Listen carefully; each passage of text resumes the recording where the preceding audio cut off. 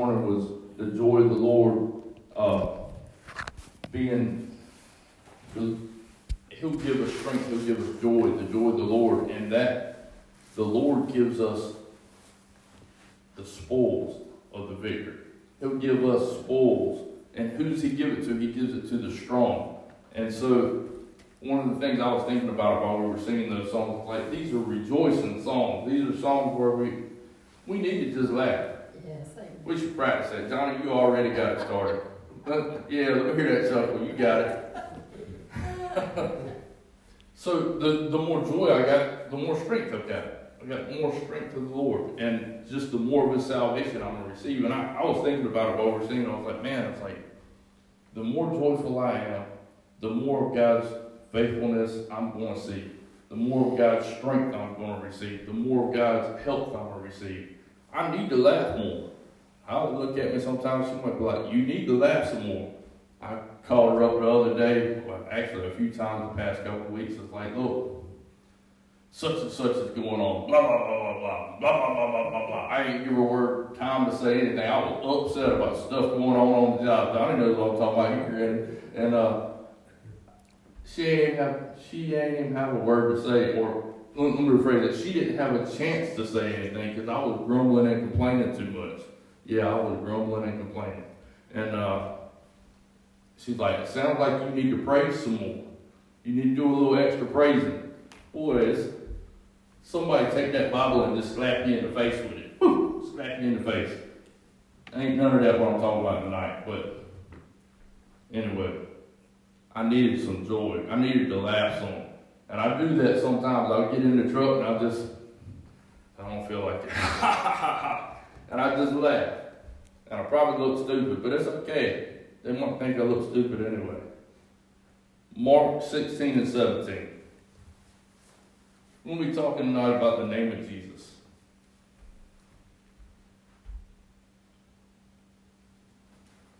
I'm going to go from that one. We'll come back to that one in a little while, but I'm going to read the scripture. And these signs shall follow them that believe. In my name shall they cast out devils, and they shall speak with new tongues. But the phrase there I wanted to draw attention to is, in my name shall they. In my name shall they. The next scripture I wanted to look at, and we'll stay here for a little bit, is John 14 and 12. And if you got that, turn to that one, because we'll stay on that one for a little while.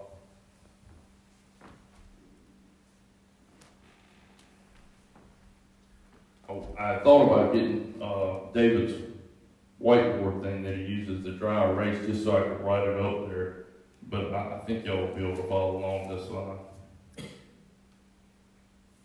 John 14:12, it says, Verily, verily, I say unto you, he that believeth on me, the works that I do shall he do also, and greater works than these shall he do, because I go unto my Father. And whatsoever ye shall ask in my name, that will I do, that the Father may be glorified in the Son. If ye shall ask anything in my name, I will do it. If you love me, keep my commandments. And I will pray the Father, and he shall give you another comforter, that he may abide with you forever.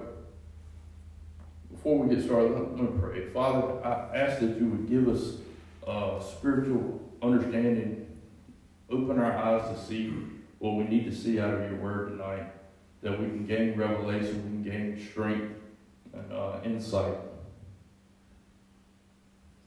We ask it in Jesus' name. Amen.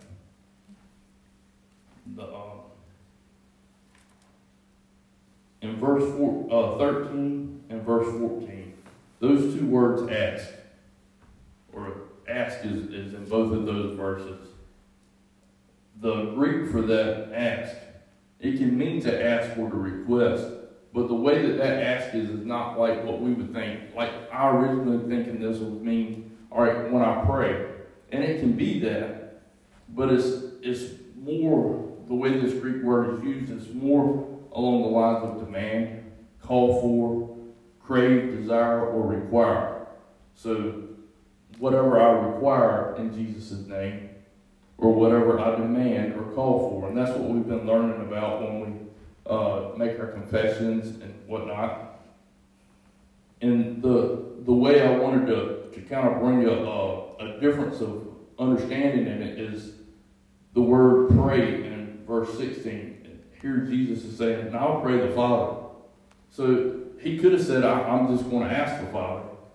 But if they had used the Greek word for ask that was originally used in the previous verses, it would have been like I'm a demand the Father, or I'm a requirer of the Father. So here he's saying, I'm going to pray. That word pray means to question, to ask, to request, and the actual definition is also to pray. So Jesus is saying there's a difference here in what I'm saying. I'm going to pray to the Father to give you the Holy Spirit. But when you do something in my name, you don't need to just pray about it. You can demand it. You can call it out.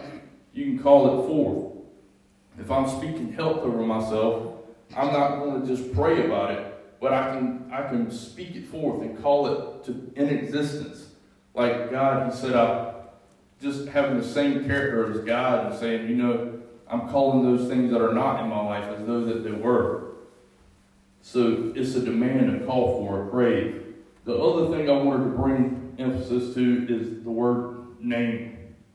And it's in verse 13. And whatsoever you shall ask in my name. And in verse 14.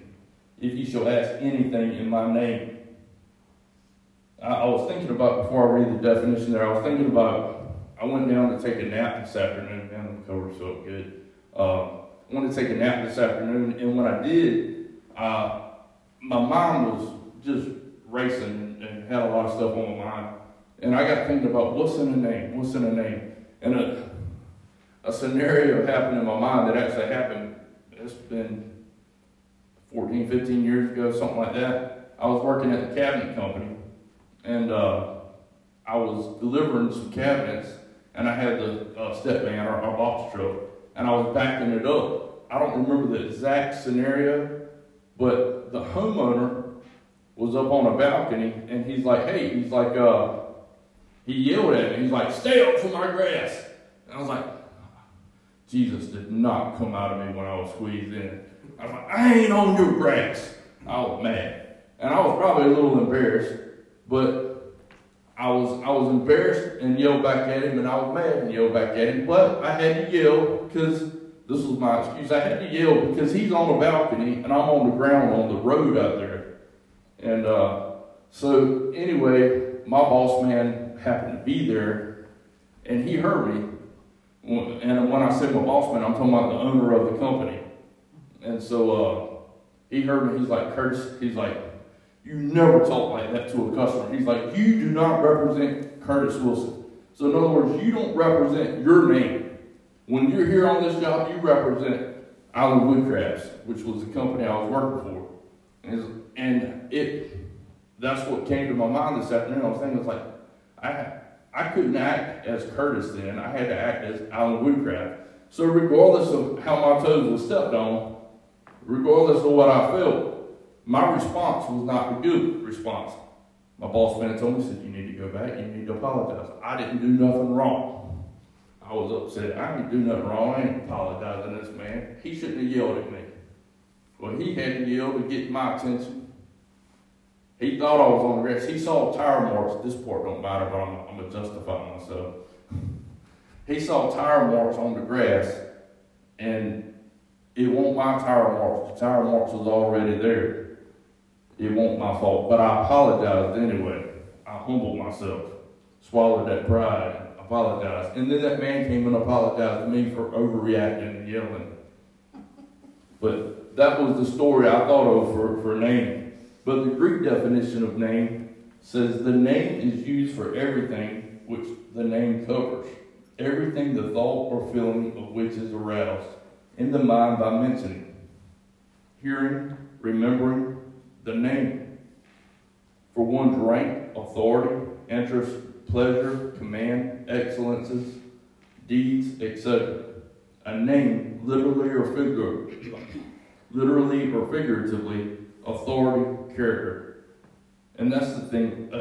When I pray in Jesus' name, or when I command in Jesus' name, or require something in Jesus' name, I'm not just doing it in his name. I'm doing it in his authority. I'm doing it in his stead, in his character. So I'm going to have to make sure I do it in characteristic with Jesus.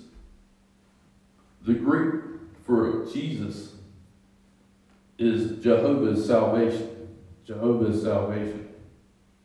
So if I'm speaking forth in Jesus' name, I'm speaking forth in his character, in his word, in line with his word, in line with his will, in line with his authority, and knowing that I have his authority. Because he's saying, here, do this in my name. So he's saying, hey, I've given you authority to do these things. You've got my character. Do this in my power. This is my interest to do this, so I'm giving you my interest. You go and do what I've done. This is my pleasure. This is what I command you to do and what I would do in this stead. Just like we speak the salvation that comes from Jesus over every situation. So, because Jesus is salvation. So we want to speak forth the salvation of Jesus over every situation. I was thinking about getting into character. Let me do this. Hold on.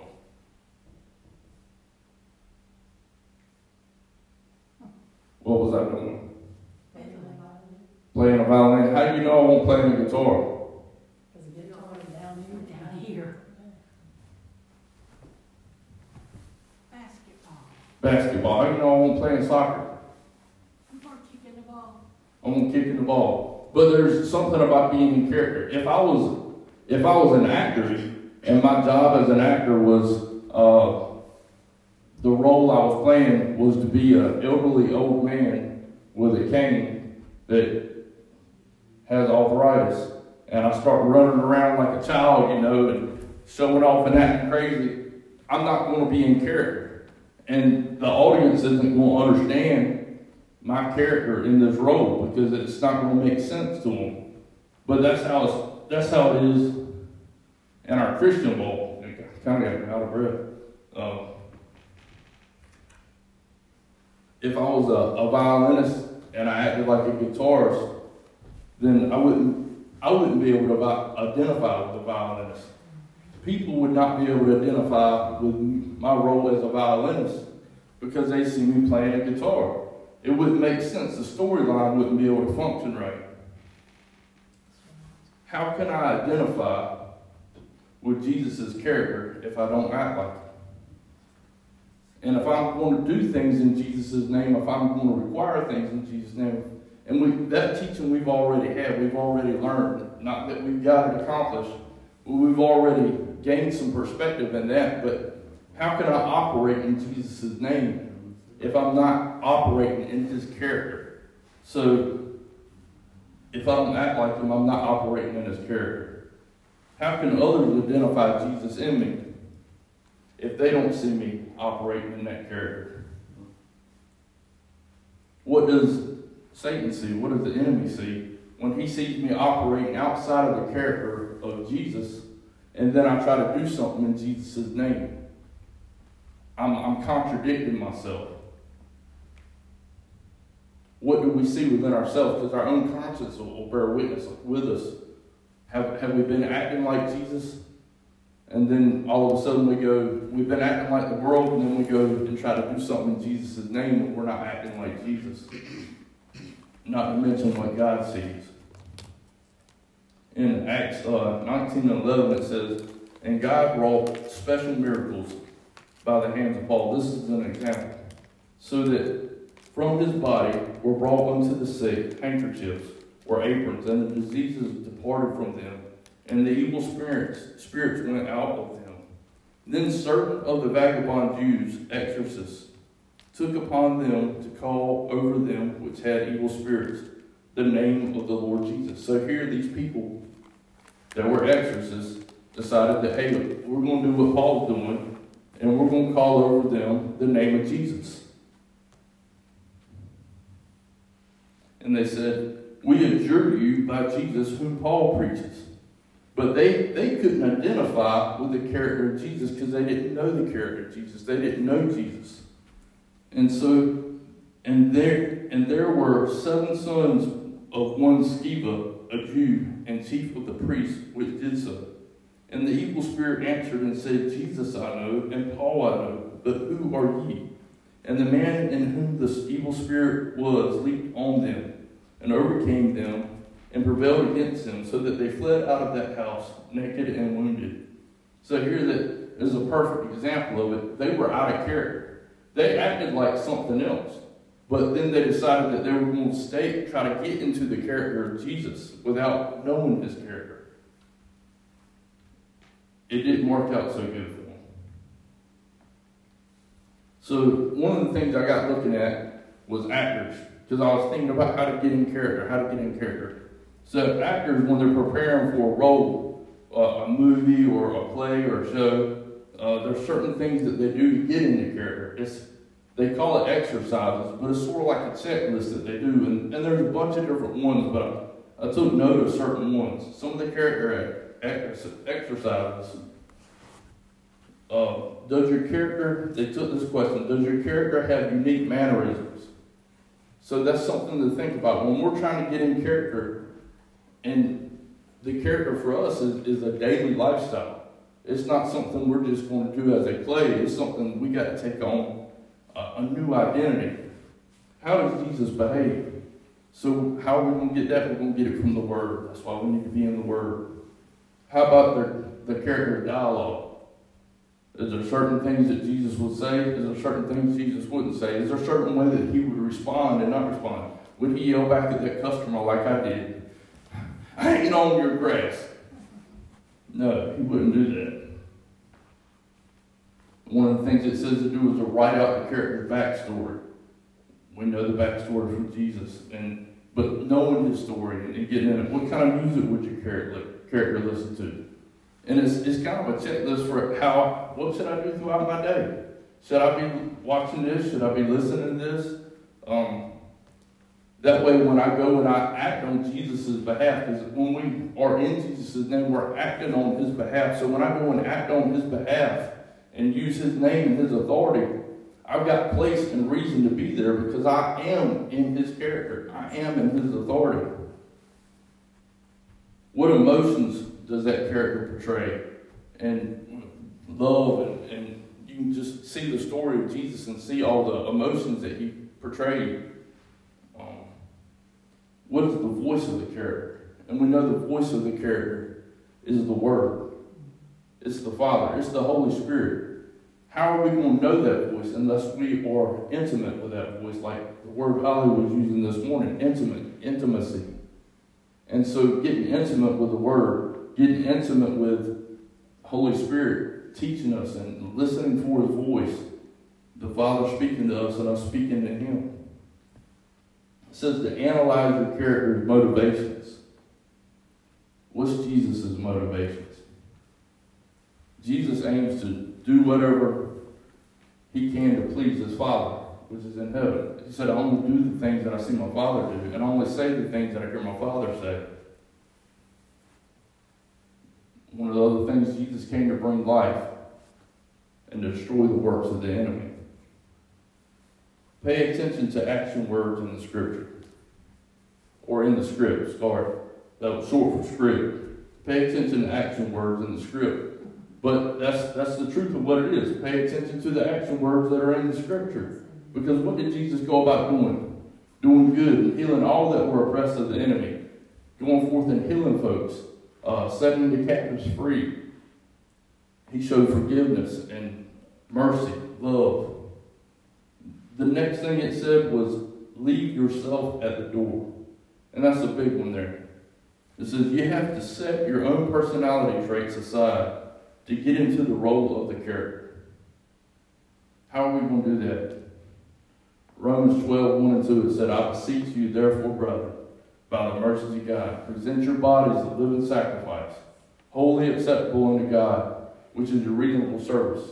And be not conformed to this world, but be transformed. There's that word, transformed, by the renewing of your mind, so you can prove what is that good and acceptable and perfect will of God. So that's that renewing of the mind. It's going to be a transformed mind, and that's how we're going to be able to leave ourselves at the door and become like Christ.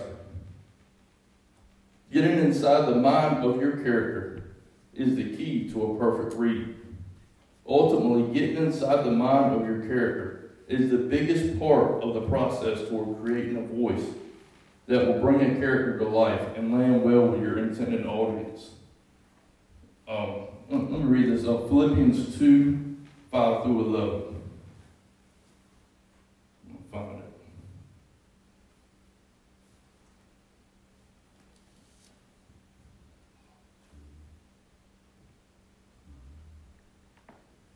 I want to read it in a couple of different translations. It says, "Let this mind be in you, which was also in Christ Jesus, who being in the form of God, thought it not robbery to be equal with God, but made himself no reputation, and took upon him the form of a servant, and was made in the likeness of men. And being found in fashion as a man, he humbled himself and became obedient unto death, even the death of the cross. Wherefore God also hath highly exalted him, and given him a name which is above every name." There's that word name again. "That at the name of Jesus every knee should bow, of things in heaven, and things in earth, and things under the earth, and that every tongue should confess that Jesus Christ is Lord, to the glory of the Father." The other translation I wanted to read that in was the Remedy translation. And no one reads it, got that one now. I think it worked. Your attitude, motives, and mindset should be that of Christ Jesus. So your attitude, motives, and mindset should be the same as Christ Jesus, who, though by his very nature has always been God, did not use his divine power, might, knowledge, or other prerogatives to promote himself. So when we're operating in Jesus' name, we're not doing it for ourselves. We're not doing it to promote ourselves or to look big or to be like the Pharisees, but we're setting ourselves aside for God's glory. But in order to save his creation, he willingly laid all those abilities aside and voluntarily made himself, by comparison, powerless. He made himself as powerless as a slave, a real human being. And after becoming human, he voluntarily humbled himself to perfectly reveal God's character of love, choosing to love at all costs. He wouldn't even use his power to prevent his own death on the cross, and thus he overcame selfishness with love. This is why, because his love is without limit, God has exalted him to the highest place in all the universe, and has given him a name of recognition and respect above any other, so that at the name of Jesus every intelligent being, whether in heaven or on earth, will bow in acknowledgement of his true character and worthiness. And every intelligent being will confess that Jesus Christ is truly Lord, the eternal visible expression of God's glory and character.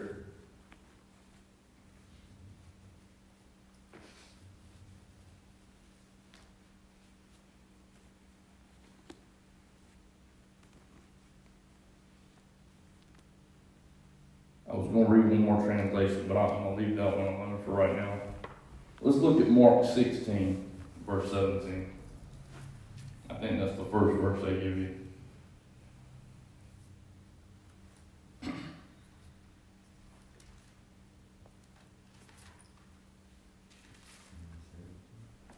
Mark 16 and 17. And we'll read 18 too.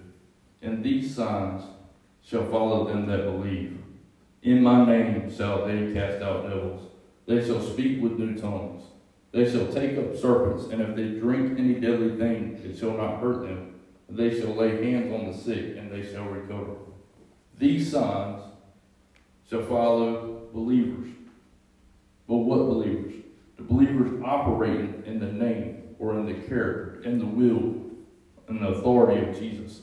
So, is it just going to happen when I use the name? I used to, when I pray, I wouldn't pray without praying in Jesus' name. And it was like abracadabra to me. Like, it was like a magic trick. Like, it ain't happening unless I say in Jesus' name. And I pray some stuff that now I can look back and I can say, man, I was not praying the will of God. I was not praying like prayer was supposed to be prayed. Please give me that bicycle, or whatever it is. It's like, in Jesus' name. Boy, that was like abracadabra. It's there now. It's there now. No worries. And God will do some stuff for some kids sometimes just to help them increase their faith, I think. It reminds me of Tyler when he was younger. I had a lawnmower, and I was working on that lawnmower. I remember, I think it was probably in a joke or something. But I'm talking about if the lawnmower don't work, whatever it is, if it don't work, just beat on it, hit on it. And so I hit on that lawnmower. I've done everybody will tell you that hitting on the mower ain't the way to fix it probably. But I'd hit on the mower, I'd do all kinds of stuff to it, and I could not get that mower to work. This is when we were living at the first house we bought on Ambrose. And I'd done everything there was to do to it that I knew to. Tyler got up there, and he was man, I don't know, how old was he when we lived there? 5, 6? He had to have been young. He got on top of that mower, and he got ready to turn that key. He said, please God, please God, please God. And I was thinking, please God, because this boy finally exercising some faith, and I need this thing to work, and I know it's not. I know it ain't working. I did not have the faith that youngin' had. Please God, please God, please God. And he turned that key, and that thing fired right off. My land. Hallelujah. That ought to energize his faith. He did that when we was fishing one time. We was fishing down in the river by Mama's house, and across the road from it. And we had been out there fishing. He wouldn't, best I can remember, wouldn't leave the line in the water long enough for a fish. I mean, the fish didn't even have a chance to bite it. Y'all know what I'm talking about, don't you? And he'd throw it out there, and I think it was fall or winter time. It was cold, it seemed like. I said, look, well, it's time to go. Pack this stuff up. This is the last one. So he's reeling that thing in. Please, God, please, God, please, God, please, God. Lo and behold, the boy had a catfish on the line. But the boy got a lot more faith than what I had. A whole lot more faith.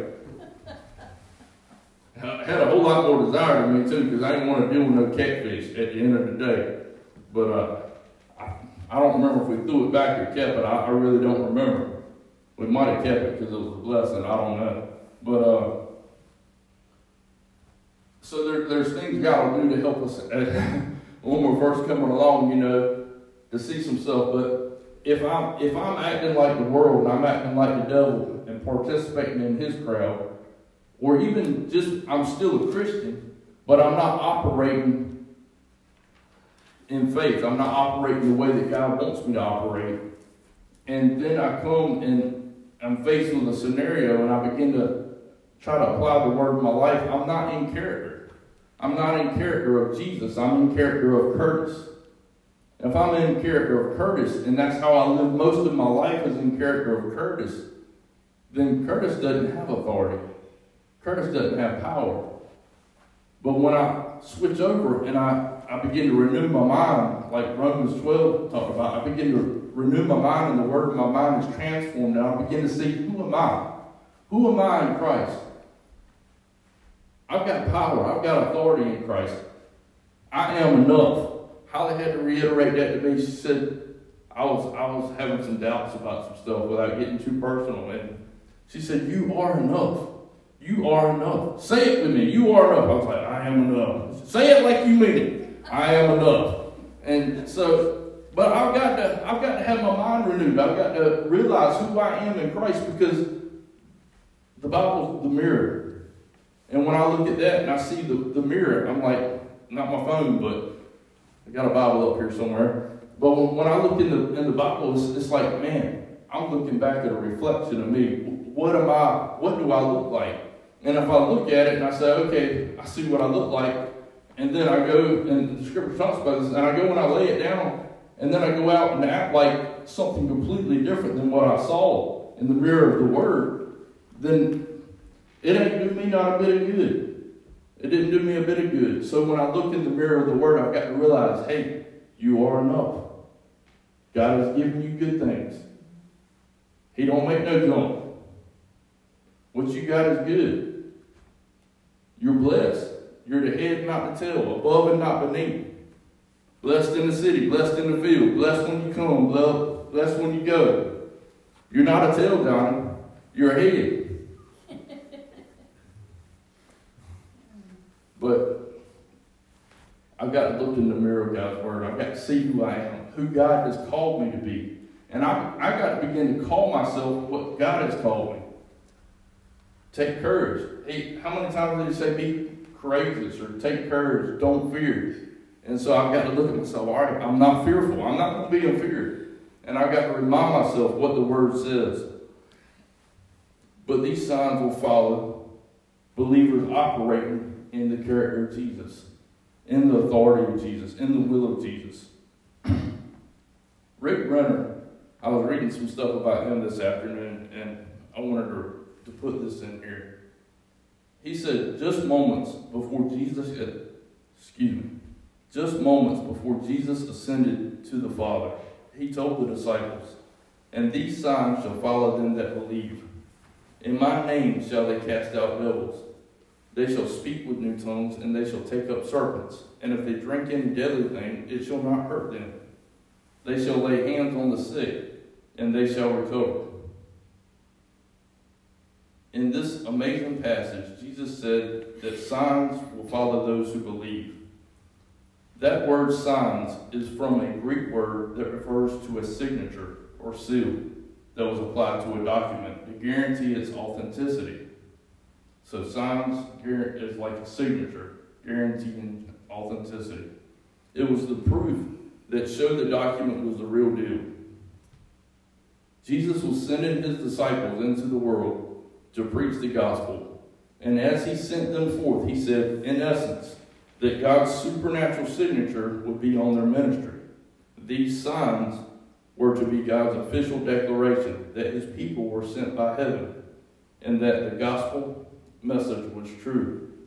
Signs following the preaching of the gospel were to authenticate the message and make clear that this was no man-made message, but one that came straight from God himself. The specific signs that Jesus mentioned are as follows. They would cast out devils. They will speak with new tongues. They will take up serpents. If they drink any deadly poison, it will not hurt them. They will lay hands on the sick, and the sick will recover. The Lord said these signs would follow those who believe. It is important that Jesus said in Mark 16 and 17, these signs shall follow them that believe. The word follow is translated from a word that means to follow or to go somewhere with a person, as in accompanying him on a trip. As it is used in this verse, the word follow means to tirelessly accompany someone, to constantly be at the side of an individual, or to always be in close proximity with a person, like a faithful companion who is always at one's side. This tells us that signs and wonders are to faithfully follow us and the gospel message everywhere we go. We can't expect this to happen if we're not staying in the character of Christ. We can't expect these signs to follow. We can believe, but we got to be believing in Jesus' name. So believers believe, but we believe in Jesus' name and his character. Signs and wonders are to be so in step with us and the message we preach that to live without these signs should seem very strange to us. And it's going to be strange to us because without them, we're not in the character of God. Because we're going to be expecting the same things from the Father that Jesus expected from the Father, because we're going to be in his character. God intended for these signs to follow us everywhere we go, like our non-stop companions, as God's signature that the message we speak is true. Every time you preach or share the gospel, whether at church, at work, on the mission field, in a bus, on the subway, or at the grocery store, we ain't got no subways around here, you should expect these supernatural signs to be present with you. These signs should accompany you everywhere you go because they are a part of your spiritual equipment as a faithful partner of the gospel message. So why don't we see more of these signs following Christians? The answer to this question is actually found in Jesus' words in Mark 16 and 17. It says, "And these signs shall follow them that believe."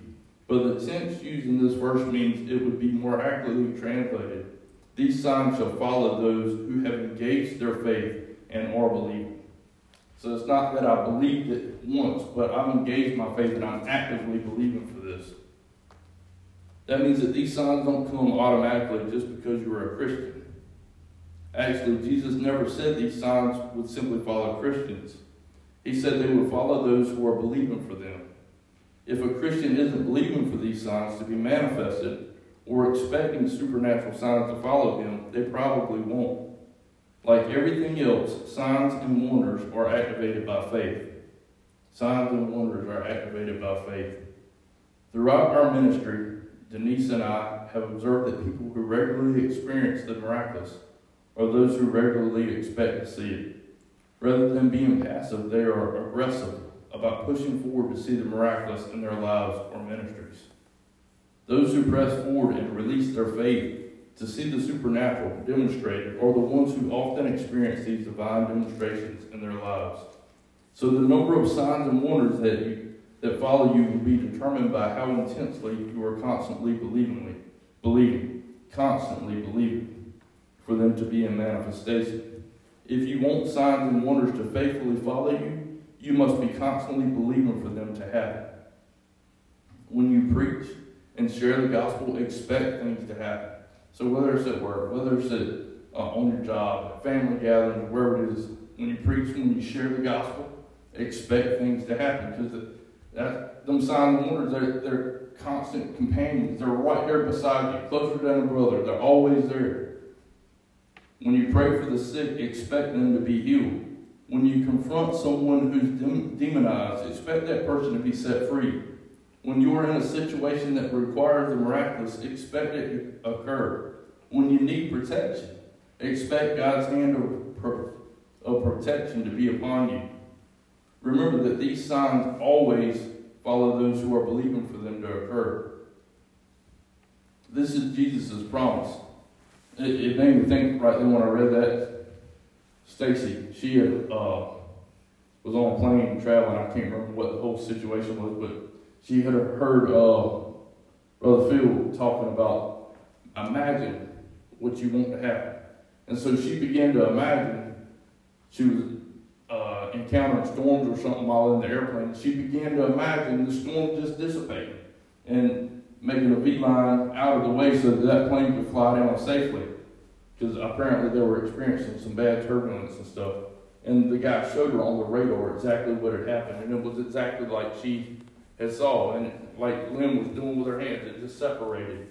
And but she was expecting it. She was expecting it. This is Jesus' promise. He absolutely promised his supernatural signature would be with anyone who preaches the gospel and opens the way for the supernatural to come to pass by believing. In Mark 16, 17 and 18, Jesus said, "Those who believe will cast out demons, speak with new tongues, pick up serpents, not be harmed by drinking anything deadly, lay hands on the sick and they will recover." But certainly Mark 16, 17 says, "And these signs shall follow them that believe." Again, it would be more accurately translated, "These signs shall follow those who have engaged their faith and are believing." So if you want to see these supernatural signs accompanying you in all your passive life, you have to release your faith and believe for them to be manifested. And when I read that this afternoon, I was like, man, that's good enough. I'm going to share that. And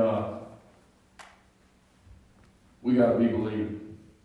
We got to be believing. Because we want to be set free. We want to see people set free. We want this church filled up. We want to see things happen. We want to see, like, what are we here for if we're not going to see God move? Like, I want to see God move.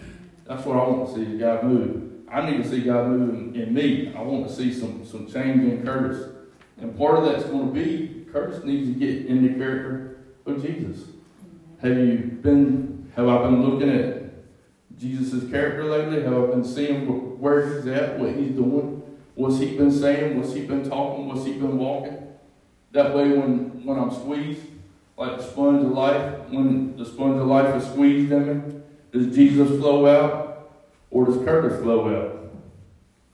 I ain't on your stinking grass. Curtis flowed out. We don't want Curtis to flow out. We want Jesus to flow out. Holly says something to me and rubs me the wrong way. We don't want Curtis to flow out. We want Jesus to flow out. She says, amen. Hallelujah. Go ahead. That's what I want too. And I don't want her to hit me literally with the Bible.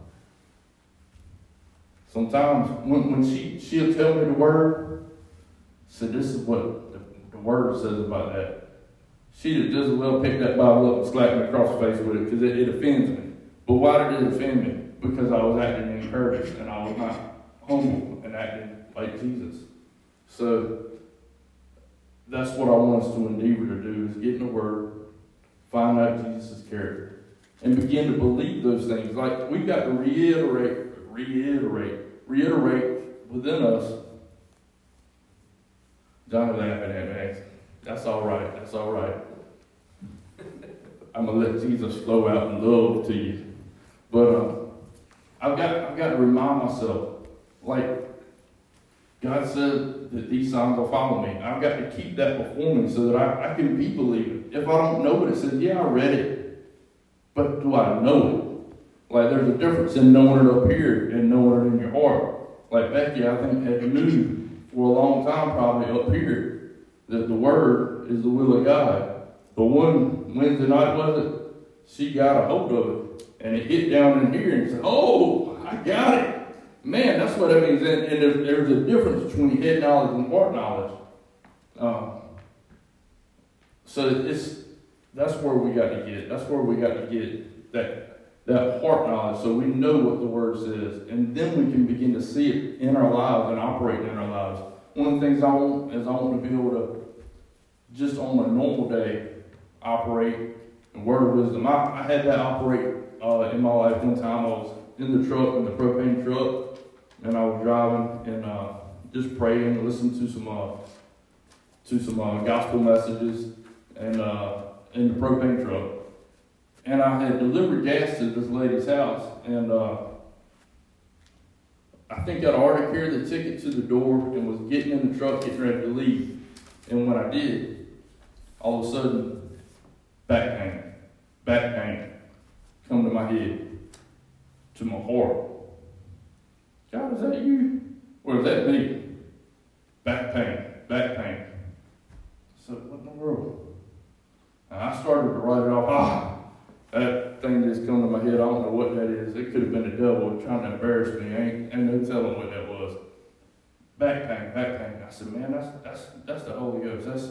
I'm going back. So I went back to the lady at the door. I said, look, knock on the door. She answered. I said, look, do you have back problems? Are you in back pain right now? She said, yeah. I said, well, would it be all right if I prayed for you? She said, oh, yeah. So I began to pray for her and to rebuke that back pain in Jesus' name. She said, I feel it. While I was praying, I had my eyes closed. I wasn't really looking. But I was listening to the Word. I was in character with Jesus. I was staying in character with Him in my normal life. And His character infiltrated my normal life. And I began to act in His character right there on my job. And that's what I want to see happen in my daily life. I want the supernatural to be natural, as Sid Roth would say. That ought to be the normal Christian walk, is for the supernatural to flow into our normal Christian walk, our normal daily lives. Not that it's got to be some big show or anything, because I don't think I've ever mentioned that to that woman ever again. But there's some people that do know me that, hey, if you let him get a chance, he can pray for you. Or they might know in Gumnack area, that's where it happened, and they might know that, hey, you give this guy a chance and you start talking, and John knows if you give Curtis a chance to talk, he'll talk.